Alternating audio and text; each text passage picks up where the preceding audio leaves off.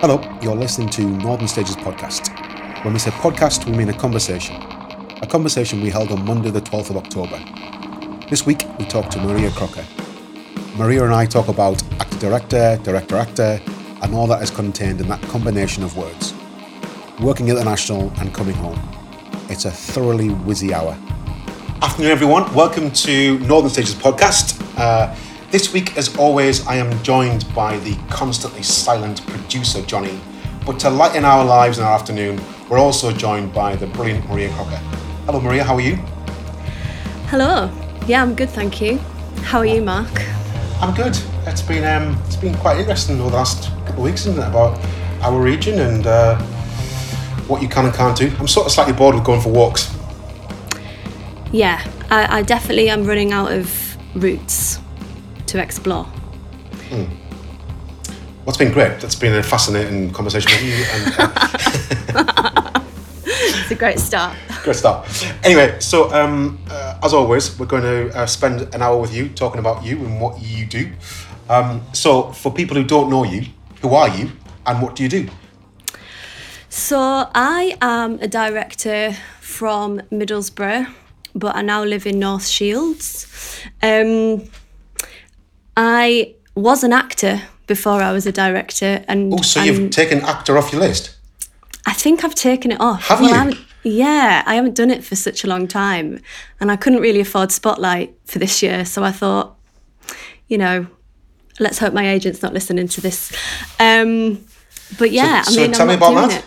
So why? So tell me about the process of taking actor off your list, because we've had a conversation about this way back when you were more actor than director, and now you're just director. So how was that to psychologically strike actor off your list quietly? Well, it's just evolved and it's just happened quite naturally, and I haven't really thought about it. It's just all of my diary is filled with directing work, and none of my diary is filled with any acting work, and it's sort of unconsciously just I was feeling really excited about the stories I wanted to tell, and less excited about preparing for auditions. And this is just like where I found myself. I didn't sort of think when I started directing that I would stop acting, but the directing work has just sort of taken over, and I'm really loving it and excited by it. And who knows, maybe I'll do some acting later in life, but like for now, I'm just really passionate about making work and telling stories and living in the Northeast and deciding what stories I want to put on stage. And also, like, it's so brilliant because you get to choose loads of amazing actors to work with, so it's like it's a perfect pie. Excellent. Good analogy. Well done. So that's quite interesting. So tell me about why you're so passionate about being a director, and where the passion. Essentially, why do you do what you do then? Why do I do what I do? Because I just it sounds really basic, but I just love it. And I did that quiz, the government's quiz about. I haven't done it yet. What did you come out with? I got magistrate, which interestingly is what I actually thought about doing when I was at school, or boxer. Yeah. I mean, here's the thing. Yesterday, I was listening to the radio, and they were interviewing people, and essentially, this is a tangent. Sorry. Like loads of people have been told to be boxers because it's such a sort of regular. I mean, it's a more regular income, I imagine, than the sort of stuff we do. Being a boxer. I mean, why be a boxer? I'm not sure, but I also don't know, like, because I didn't answer any questions about my sort of physical well-being in the quiz. So I wondered how they sort of jumped to that conclusion about that I'd be a really good boxer. But I'm not going to retrain as either of those things. I'm going to still try and be a director for as long as humanly possible. But why do I love it? Just the variety. I love how every day can be really different, and every project is really different, and demands different things of you, and your skill set. I love working with so many amazing artists and getting to be in the minds of like properly brilliant writers and designers and sound designers, and the sort of the moment when all that comes together. I just think that it's just like there's no feeling like it. It's just all of those months of planning, and then finally the things that you've all been talking about is there in front of you, and it's alive, and it's like living and breathing. Is just like such a massive buzz. I also love teaching. Like, I'm doing loads of teaching, and I think that feeds into directing as well. Like the young people that I work with, I learn so much from them about making theatre, and like they give me so much energy, and I learn so much about the world through their eyes, and it really makes me want to just put their stories on stage and make sure that they've got a voice. And I think when you're an actor, you are definitely part of doing that, but you aren't necessarily looking at the bigger picture. You're looking at one aspect in that world, and I love zooming out and looking at the bigger picture and thinking about who the story's for and what audiences it might meet and the different ways it could meet them and what lens you want to, put that story through and why and how, and like how to put the impossible on stage and how to like lift people's hearts with joy and make them cry and like give them a properly good night out at the theatre or wherever the performance is. Like, I just love doing that. Sounds like a good job. What have you learned about yourself as an actor being a director? How to take direction better?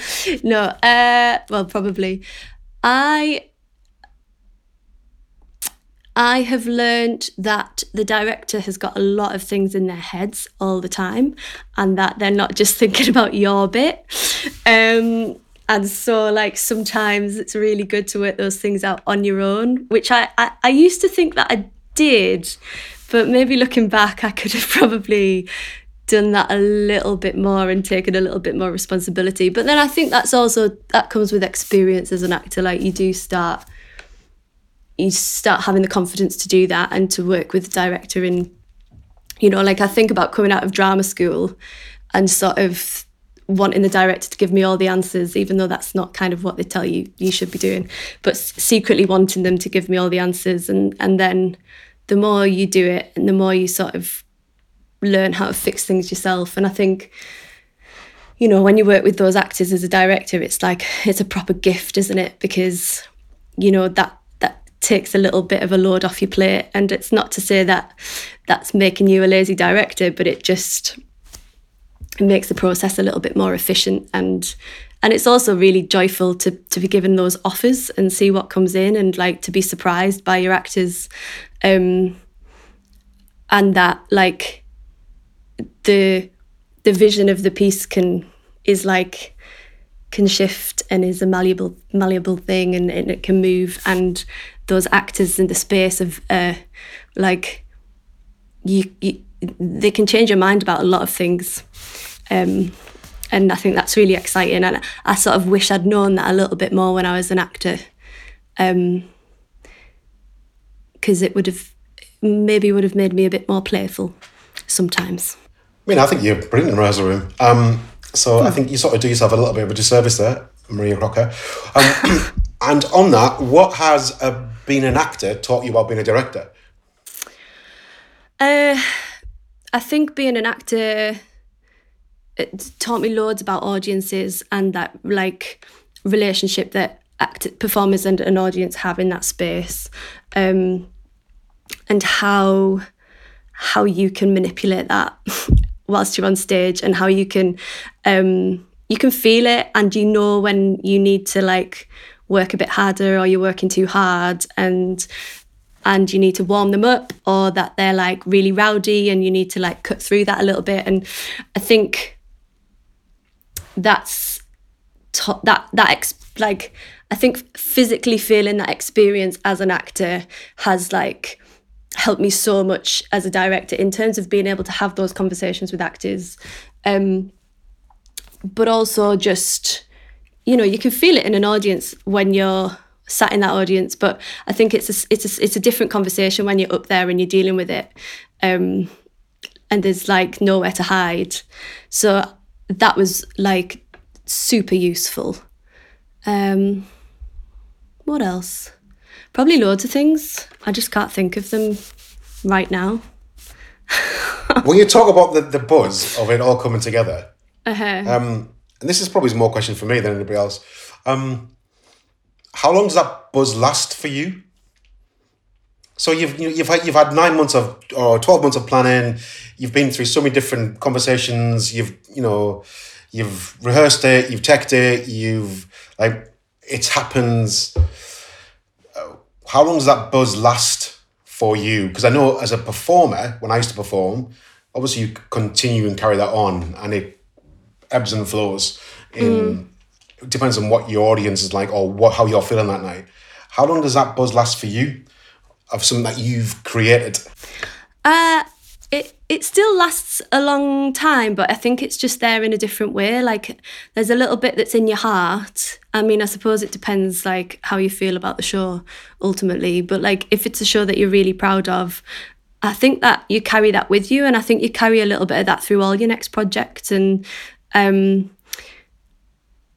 think, you know, I just like the last show that I made was I did Sondheim's Assassins with the third years at Mountview, and like, you know, that we had such a brilliant time making that show, and I think because it was the last one that I did and then the world stopped, I'm still carrying a little bit of that like in my body, just knowing that, I think holding on to the fact that I will make another show at some point, and thinking about all those students who were due to graduate and didn't get the showcase and didn't get to, you know, and just that felt like a really special time to make that show with those amazing performers. And I think you sort of collect them up, and then they're stored somewhere somehow, and you carry them around, and then there's the ones that you feel less proud of and probably think of a little bit less. But I think it's a different buzz from being an actor, because that's very much like alive and present and in the moment, and it's there and it's happening, and you can't get away from that. But I think as a director, it sort of follows you around in a different way. Another one about so it's first night. You're sat at the back, or sat in the middle, or sat at the front, whatever you sit, watch your show. How do you cope with having no control? Because you've had control of a room in some sense for 4 or 5 weeks. You've, you know, and I'm not saying like control in a dictatorial sense, but, you know, and then you go, good luck everyone, you take your seat. How does it feel when you watch a piece of work you've created for the first time in front of an audience? I think it's something that you get better at, but I can distinctly remember the very first piece I ever directed was at York Theatre Royal in the studio space. And I have never, ever been that nervous in my whole entire life. Like I was physically shaking, and I just don't know why I just didn't expect to be that terrified. And then when it was actually happening, I was like, oh my God, why am I so nervous? And I can really remember it. I remember being sat on the end of the row, and I like could barely write any notes because I was just so like terrified that something was going to go wrong and that I couldn't fix it. And it was fine, and it was great, and they did a brilliant job. And I think that feeling never really goes away. I mean, I think you get better at handling it and like sort of get a bit more used to it, and ultimately if you've done the work that you should have done in rehearsals, then that also really helps. I think you sort of know when a show is not ready to be put in front of an audience, and that is like that is not a good feeling. But I think when you feel pretty confident in the work and like the performers are ready to meet an audience, then it's exciting. It's and some things will go wrong inevitably in the first show, especially if it's quite a technical piece. But it's still nerve-wracking. It really is. When you talk about the work that you should have done in the rehearsal room and before that sort of leads me on in my unbrilliant way to the next question, which is tell us about your process and how it's evolved and evolving, and on that more specifically, the work you should have done in rehearsals or pre-rehearsals or during rehearsals. How does your room run? What happens in it? So the big thing that I'm thinking about at the minute is listening and trying to be really good at listening all the time. And I think I work really collaboratively and I really enjoy that. But I'm trying to sort of interrogate my own process a little bit. And I think the thing that I can improve on is my listening skills. And that's like with everybody at all times. And just sometimes I think when you are directing a show and it's really busy and there's a lot to get through and that you need to hit page 25 by, Friday afternoon, sometimes your brain can sort of stop listening a little bit to what's actually going on in front of you in the room. And I think I'm just trying to like kick that habit and to always have my ears turned on, as well as trying to be efficient and hit those sort of points that you need to get to. But I think my process in terms of like a sort of standard way into a show would be it always starts with loads of research, loads and loads and loads, and I love that bit. If it's a new piece, it'll start with a big old massive conversation with the writer. Again, and so then what happens in that conversation then? I mean, I know they're all very specific, but like what happens in that big conversation? I think to start off with the writer, it's just about getting to know them, and it's like less about the play and it's more about understanding them and who they are and creating a sort of safe environment to be able to then talk about the play in, and to have a coffee and to see what they're watching on telly or what they're reading. And that is all like key to a positive collaboration, I think. And then dig into the text and have those conversations, and sometimes they're quite difficult conversations, but it's got to be personal first, I think. And then once I've done all of that research or dramaturgy or work or whatever that is, then I'll do loads of preparation. So I'm quite an efficient person in life, and that has also fed into my directing process. So I love a plan, and I love like a spreadsheet, so that I know like how many pages I need to do a day or whatever that is.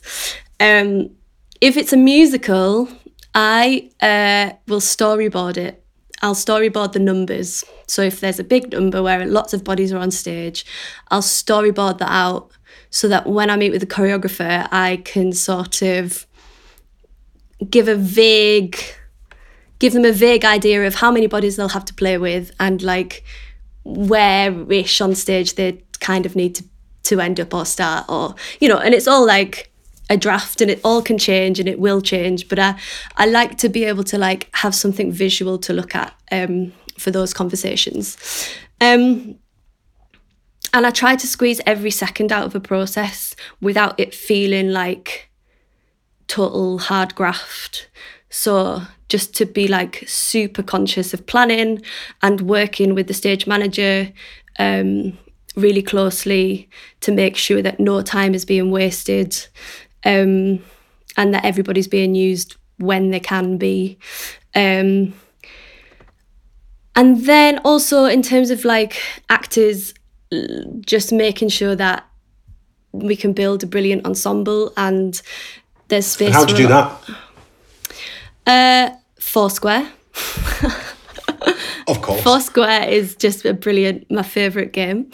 I think just, again, like building that trust, and in the same ways with the writer, just getting to know them, and like having a bit of a play and creating a space that feels okay to get things wrong and to give things a go, and a space of encouragement, and a space of listening, again, I think is just so important. And then I like to work quite physically. So I come from quite a physical background, like did lots of dance, still work as a dance teacher at the minute. And I think it's good to get actors really sweaty and build that trust, and explore the text in a physical way, because I think sometimes I do like doing text work, and I find it really helpful, but I can't do it for too long. I like to get up and busy in the space. And then I'll do a rough sketch of the piece, and then I'll do a sketch again with loads more detail, looking at, I suppose the first sketch I do is just rough to sort of meet the play or the musical. The second sketch is about like finding the truth in it, working with the actors and making sure that it feels truthful. And then the third sketch is more for me, and it's about pinpointing, making sure that I'm telling the right story, like visually on stage, throughout, and that the energy and the focus is in the right place. So that one's more about detail, if that makes sense. Does that make sense? Yeah. Yeah, it makes loads of sense. Like absolutely, like loads and loads of sense. I'm just listening to you talk, thinking about like me, because I'm selfish. No, I'm just listening to you talk, thinking about, how I can't do the sketchy bit, and I always wanted to be able to do the sketchy bit, but I can't sketch it. I've got to like go from, like, I just can't do it. And I'd really love to be able to sketch something in. And I think everybody else would, but I can't do it. And I wonder how you have come to enable that in yourself. And I know that you've been on quite an amazing and extraordinary journey over the last, 4 or 5 years, maybe longer, with the people that you've met, the stuff you've worked on, the places you've been. And I think, like, as a story from the Northeast, I think it's absolutely fascinating. So I just want to sort of dig into that a little bit about how those multiple rooms you've been in with like really amazing creatives have shaped your process. Yeah. I mean, I'll just answer your thing about sketching. I think that comes from, because I sometimes work as a movement director and like choreographer, and and I sketch everything out when I'm having to work in that way. So I think I've sort of like transferred that skill into directing, and that's sort of where that has come from. But in terms of I suppose you're talking about assistant and associate work. Assistant and associate, yeah. Yeah, so it started at Northern Stage. My first assistant directing job was with Rachel Chavkin on Catch-22, and that was... And Rachel Chavkin is... So Rachel Chavkin is an American director, artistic director of a Brooklyn-based company, The Team, and she's brilliant, and I think she's just fantastic, and I love her work, and she's been a bit of a mentor to me ever since that assistant job. And then recently I've just worked with her again as her associate on Hadestown at the National, which is on Broadway at the minute. So she's been a sort of a massive influence in my career, and she was the person that told me she thinks I'd be a really good director, and that I should think about really doing it seriously. And so I'm really grateful that she said that, because she was right, I think. Yeah, so that's where it all started. And I actually now work for the JMK as their regional coordinator for Northern Stage and for the Traverse. So it's like a lovely kind of full circle journey that I've been on there as well. And I'm really passionate about training opportunities for directors, because there actually aren't many at all. But that's a side note. So then I sort of started doing some more assisting, worked with Grayscale Theatre Company with Selma in the Northeast, and had a brilliant time working with them, and got to go to like some international festivals, which was fantastic, and worked with brilliant actors. And then what did I do after that? I think then I maybe did Pinocchio at the National, staff director, which John Tiffany directed. And I think then I did Mood Music at the Old Vic, and then maybe worked at Headlong as an associate there, and then back to the National to do Hadestown. I think I've missed some out, but I mean, like you've sort of like skittered like lightly through that, like I don't know. Yeah, you're like, and I think, I just did this, then I did that, and then National, Old Vic, the team, and I'm just interested about how you did that. Like, how did that happen?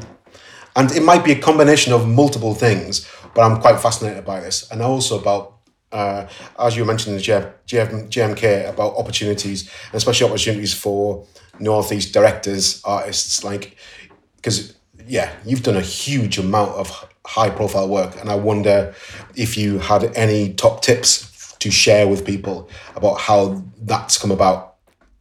Well, I'm actually doing a workshop about this on the 22nd of October for JMK, if anyone would like to come along.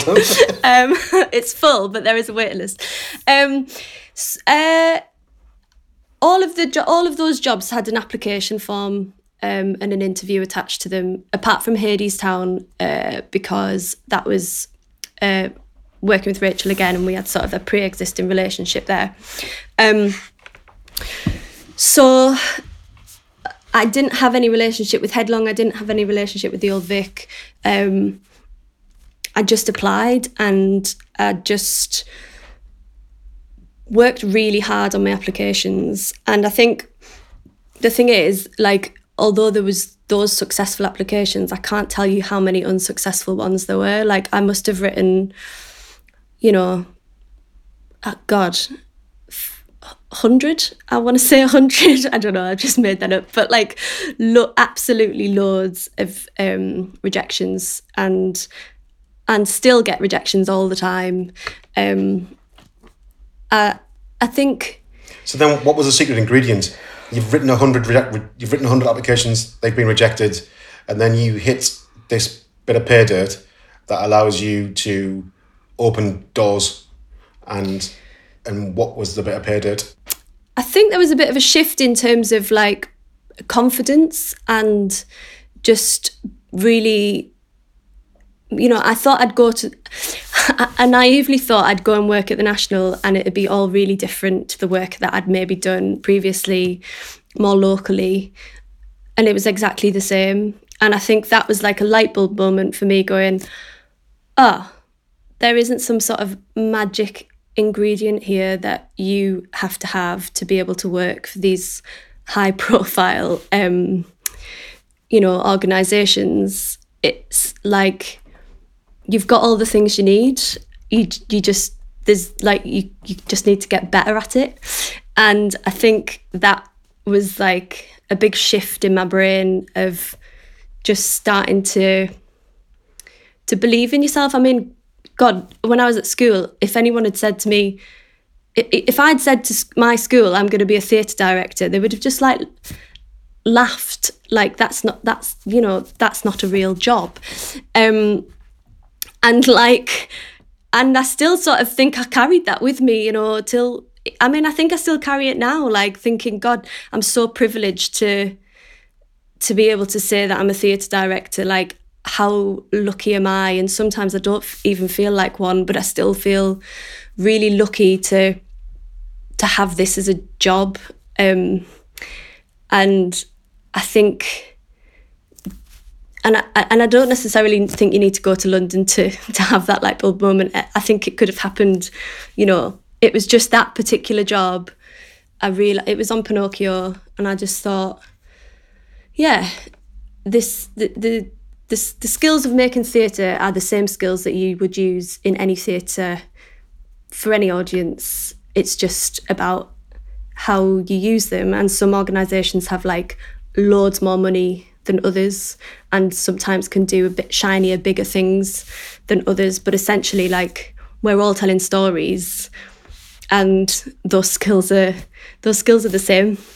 And I think that was a massive help in terms of my applications, and then going to interviews and feeling confident in myself and in the work that I'd made, like up here with the Letter Room and other pieces that I'd directed, and just feeling brave enough to say the work I've made's been really good, and this is why I think it is, and this is the work I'm now wanting to make. And but I did really work hard on the applications themselves. Like, every single one I would put a lot of hours into, in terms of, and I think this is kind of a tricky thing, because I'm not sure that, you know, all of that time is unpaid, and there's in terms of access, I'm not sure that's the most efficient way. I mean, you can do video applications a lot of the time now, and that's great, because also some people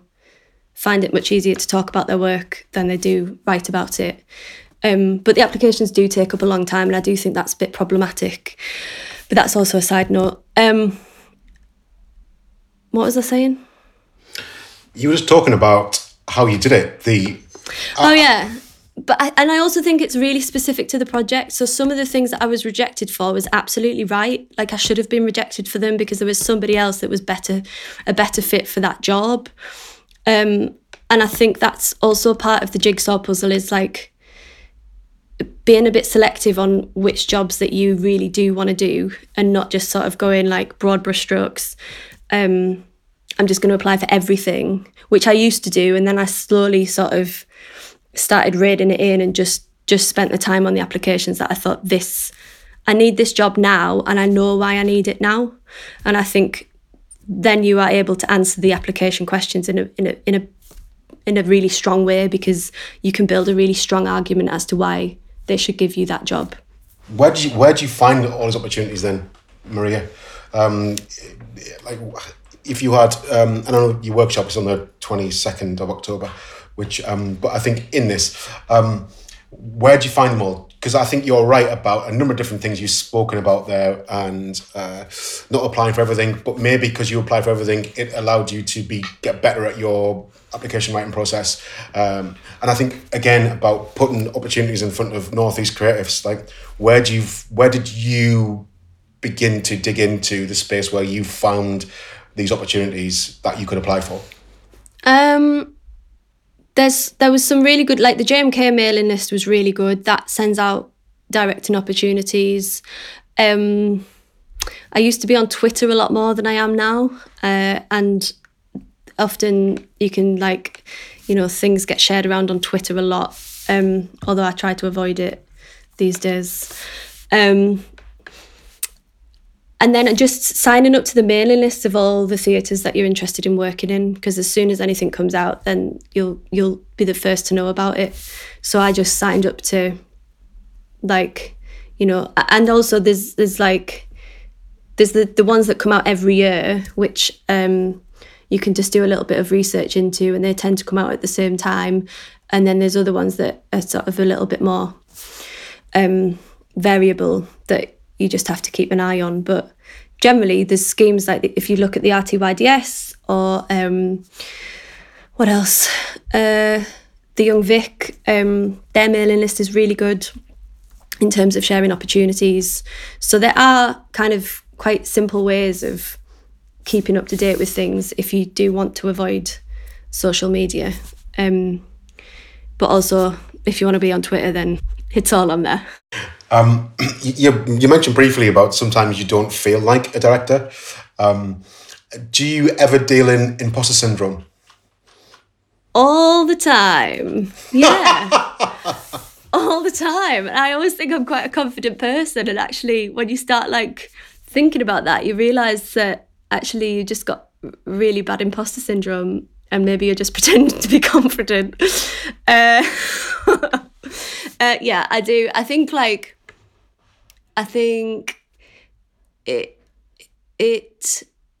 it changes and it surprises you, and it can happen when you really least expect it, and then sometimes you can go into a meeting and it doesn't arrive at all, and it's really difficult to know when it's going to show its head. But I think everybody gets it. I think to some degree, don't they? And I think you just have to learn to not listen to it as much as possible. It's really hard, but I think, yeah, it's really hard. I don't know what the answer is to imposter syndrome. I wish I knew, but just trusting your gut. Do you think it's a cultural thing? Do you think it's a Northeast heritage thing, or do you think it's?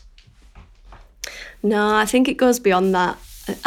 I do think it's like really prominent in the Northeast, but I don't think it's like, I think it goes way beyond that. I think people from all walks of life have imposter syndrome for various different reasons, and I think everyone's sort of fighting a little inner turmoil most of the time, for like whatever that might be.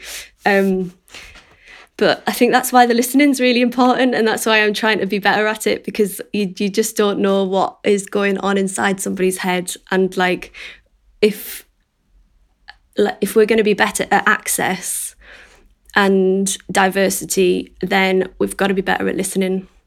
God, I didn't really think I was going to talk about listening so much today, but that's great. It's absolutely brilliant. That's where we're going. Brilliant. Yeah, great. That's good. I'm loving it. Again, I know this is sort of, all the questions I've asked you so far haven't really been on the questions I sent you.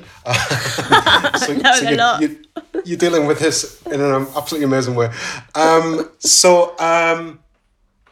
Tell me what it was like on your first time that it was your room, you're in charge. This sort of links to the last question a little bit, but I remember the first time I actually directed something. The first day was great. First day was brilliant. After that, it was a total shitfest of pain and anguish, and I learned so much from it. But what's it like when you've got to essentially run that room, have all the conversations over lunchtime? Like, how does your brain cope? And also the fact that you don't stop thinking about it like for months and months and months and months and months. So like, what was it like the very first time where that sort of like you went, oh God, yeah? Or were you always aware of that it was going to be that level of responsibility? When I first started directing, like when I was in drama school, I had no idea what I was doing. I just said I was a director and then just made it up. And I think like in a way that was quite good, because I didn't put any pressure on myself, and like I just sort of did what, I didn't know what the rules were. And I knew what the rules were for acting, so I was sort of working in those parameters, but I didn't really, I don't think I did any prep before. I just went to the first day thinking, well, we'll direct a play. But in a way, I think that was actually the sort of one of the best ways to start, because it was really joyful. And the other actors in the room also, we were all at drama school, so it didn't really matter. But we were all passionate about putting on a play and wanted to make it happen. And it was really enjoyable, and we took a show to the Edinburgh Fringe, and it like actually did weirdly really well, and got some all right reviews, some really bad reviews I think it got as well, probably. But it was a nice experience. And then I think it didn't actually start getting scary until I'd sort of decided that it was something I was seriously gonna do, because then I think you start then putting that pressure on yourself, going, well, am I good enough to do it? Do I actually know what I'm doing? Like, I haven't trained for this. Like, why should I be a director? Why should I not just enjoy being an actor and just try and be good at that and do one thing? But there was just this thing that would just never go away, and I just had to follow it. And I think I remember directing Growth for Northern Stage and not having any idea what to do with that play at all, and just thinking, oh God, the play's the play's good, got some like lovely actors to work with, and just knowing what to do with the actors, but struggling in terms of like the thing that makes it my production. So I knew how to bring the scenes to life. I knew how to get the best work out of the actors, but I was struggling to put my stamp on it, I suppose. But I think that was a really great experience, because then I started thinking about that question lots and what that meant, and thinking about other directors and how they did that, and then went on this massive journey of learning, and have sort of come to a point now where I feel quite confident in being able to know how I would approach something or put it on stage, or at least attempt to, and see what happens. But I remember thinking some of the, I think I probably rang you and was like, I don't know how to start the play. I don't know how to get the actors on stage. Like, I don't know what to do in the transitions. Like, and if I just had to fix one bit of it and I wasn't in the director's seat, I think it would have been really easy. I'd be like, oh, well, yeah, just get those chairs. We'll do that. There. Brilliant. We'll put on that. Great. And we'll light it like this. But I think when you've got the responsibility of like the overall piece, then it all sort of starts just to become, it just feels scary, and it feels like you have to have all the answers. And actually that's not true. Like, it is actually bit by bit and piece by piece, and learning as you go, and getting things wrong, and not having the answers, and using your team and collaborating, and using all the brains that are in the room to get the best work out of everybody possible. But that just comes with like doing it, doesn't it? Like, yeah, and I think it comes with doing it and listening, as you're saying. Because I think sometimes you stop listening to yourself, because you front foot all of those problems, and actually you don't give yourself any space or time to actually think about. Lon Campbell got a great piece of advice from, I think, David Land from the Old Vic. He said he was ringing about something, and David Land said to him, "What would Lorne do?" And so every time I'm in a pickle, I always go, "What would Mark do?" And I think that allows me to listen to me. Yeah, I went through a stage of thinking, what would Rachel Chavkin do? and that helped. But definitely asking myself would be a better person to ask, because she can't fix it for me. But I think also working as an associate's really helped flex that muscle, because you have to work like incredibly hard, and you manage a lot of that schedule stuff, and you have lots of meetings, and you are really busy. If it's on a big sort of commercial show like Hadestown, I think I was on Tech Week and Preview Week. I think I was in the theatre till like 2:00 in the morning typing up notes, and then being put in a taxi home and being back in the theatre for like 10:00 to start, well, probably 9:30 to get everyone's notes there on their desks to crack on. It's like hard work, and it was a pleasure and a privilege to do it, because I loved the team and I loved the cast, and it was a brilliant show to work on. But I think those experiences as an associate has really prepped me as a director to be able to handle like all of those things all at once, which is what you have to do when you have to have those meetings on lunchtimes, and you've got to answer lots of questions constantly. And then that's what I've really taken from doing the associate work, and being efficient is the other thing, and like squeezing everything you can, because especially when those shows are really big and expensive, like you can't lose time because you don't have it, and it's always a push anyway, so you just have to constantly have your eye on that ball of going, right, who's free? Where's the spare space? Right, let's go and rehearse that dance or go and rehearse that scene.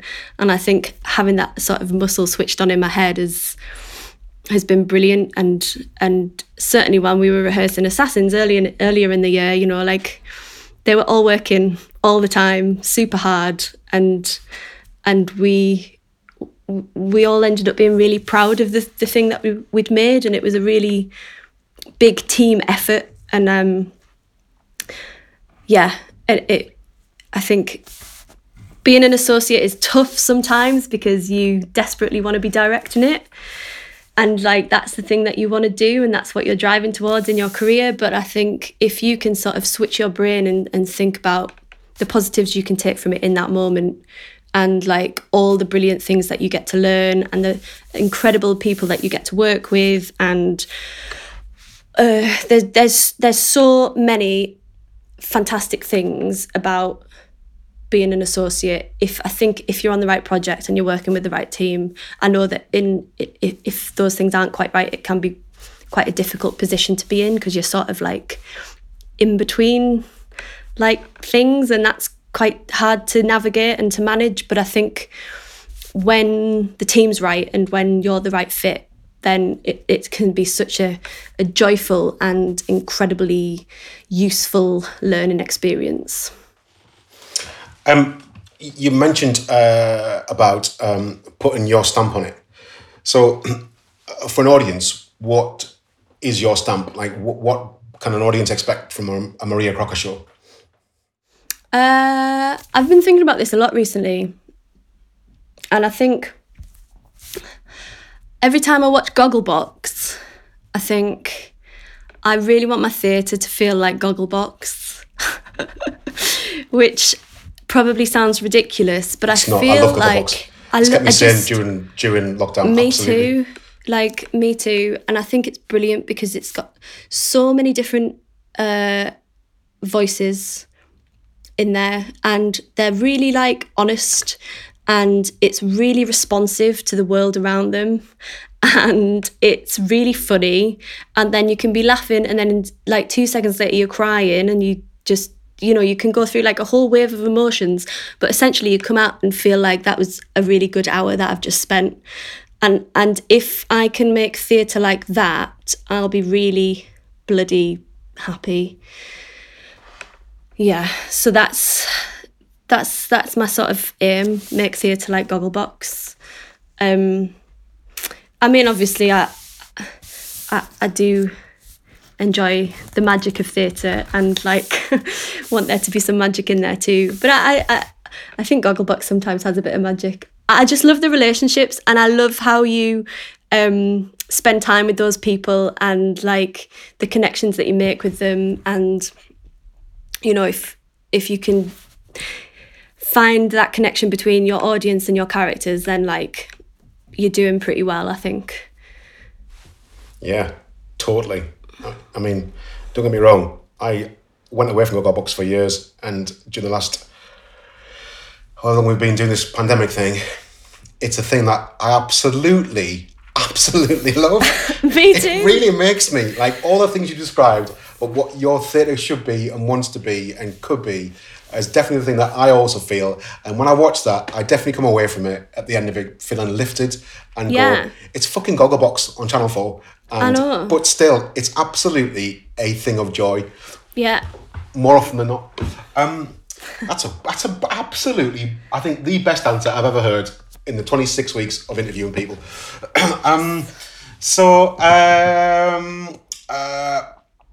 What have you been doing in the last 20, whatever it is? I've lost count. I used to give it weeks. I can't be bothered.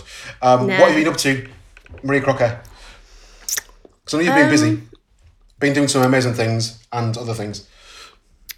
Well, I've been doing loads. I tell you what, I spent a long time feeling really helpless because I am freelance and don't work for an organisation. And I found myself like really wanting to support or like to be part of a community or to feel like I was doing something that made a difference, or to at least be kind of part of conversations. And I wasn't, because I was just in my flat and didn't have a job. So I found it like quite tough, and I did feel really, really helpless as an artist, because I just didn't know where to put my energy. And I've got so much energy all the time that when you just stop. I mean, my diary was full until next 2021 end of summer, back to back, and then it all just disappeared, and I just felt like completely lost. But then I sort of started to get my mojo back, and was right, started reading some plays, all the plays that I've wanted to read for ages but haven't had time to, and that's been really brilliant. And I have to say that Headlong, I'm one of the Origins associates at Headlong, and we've done weekly meetings with them, with the other directors, and that's been a proper lifeline. It's been fantastic, and we've done some workshops and things like that. So that's been great and massively valued in my week. And then I put on Twitter about if anyone fancied, because I was getting a bit bored of reading plays and just hearing them in my own voice, in my head. So I sort of tweeted to say, anyone fancy just reading a play, thinking I might get a couple of mates and we'll read them on Zoom. And then it just sort of went a bit mad. And I think there's 150 actors from the North East that have now sort of been involved, and we've read 8 or 9 plays, and then we've got another one this month, and we're doing a Christmas one in December, so we can all wear our crimbo jumpers.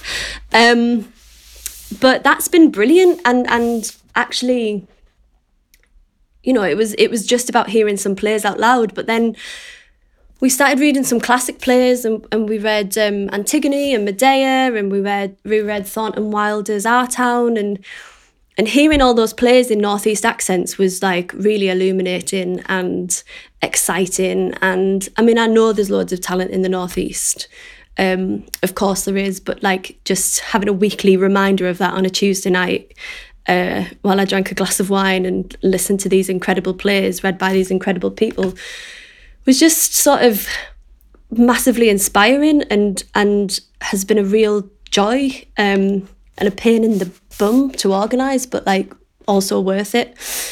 So that's properly kept me going. And then I've done little bits of R&Ds and bits of directing and stuff like that. And the JMK workshops online through the summer have been brilliant, and we've had some amazing people come and run sessions for us. Rebecca Frecknell did a really brilliant one. She's just some director. She's pretty good. Yeah. She's really brilliant and lovely. Yeah, she is. And so that's been great. But the play readings have been very, very inspiring. And loads of walking. I've done so much walking. I'm sick of walking. But it's walking is good, isn't it? You can't. Just good. I mean, honestly, I am fat as butter. I mean, I was being fat as butter, but I mean, so I need to do some walking. But still, I mean, I even bought myself. I mean, I spent the first 8 weeks of this running every day. I was running a machine, and then just hasn't. I mean, that was 20 weeks ago. Yeah. Anyway, so I think your play reading thing has been absolutely amazing, and it's been so good to see some joy on Twitter because of it, and so all power to you, Maria Crocker. So I'm going to bring this to a close, even though it's been, I think, properly great. So you mentioned Gogglebox. What else have you been watching or reading or doing or beyond walking and Gogglebox in the last 20-somethings? My guilty pleasure is Dinner Date on ITVB. I'm not ashamed to admit that. Horrible. It makes me feel sick. I can't watch it. I love it. Sometimes it's so unbelievable. I love the awkwardness. It's car crash. I can't do car crash TV. I love it. I watched the whole series of Spooks. Oh, yeah? All 10 series. That was really great. That kept us going for a good few weeks. What else have I been doing? I've been reading this brilliant book about how to make the perfect American musical, because I'm making a musical at the minute, and that's been like really helpful. What else have I been doing? Loads of hot baths. I've not done a lot, to be quite honest. I mean, a lot. Play readings has been. I've just read so many plays that I've always wanted to read, and I sort of just could never squeeze them in. And I've just read loads, and that's been really lovely. Maria Dawn Crocker. I hate it when you use my middle name. I know, but you use it on Twitter, so I can't help it.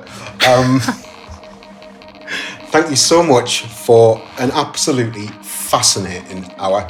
I can't thank you enough. And for your honesty, for your integrity, and for your absolutely brilliant brain.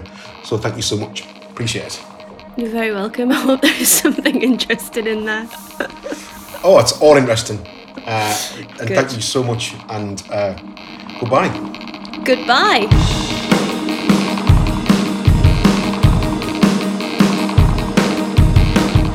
Our thanks to Maria Dawn Crocker for that hour of goodness. I'm so impressed by what Maria has achieved through determination, work ethic, and Teesside truth. Thank you too to the unspeaking auteur, that is producer Johnny, aka Johnny Rothwell, for editing the podcast, to Mark Melville for soundtracking, and to Chris Clayton-Scott for doing all the work to get it to you. Finally, thank you for taking the time to listen. We really appreciate it. Please do take a look at the show notes with links to all the resources and websites that we talked about. And also, if you want to subscribe or leave us some thoughts, you know what to do. Thanks again. Doodle pip.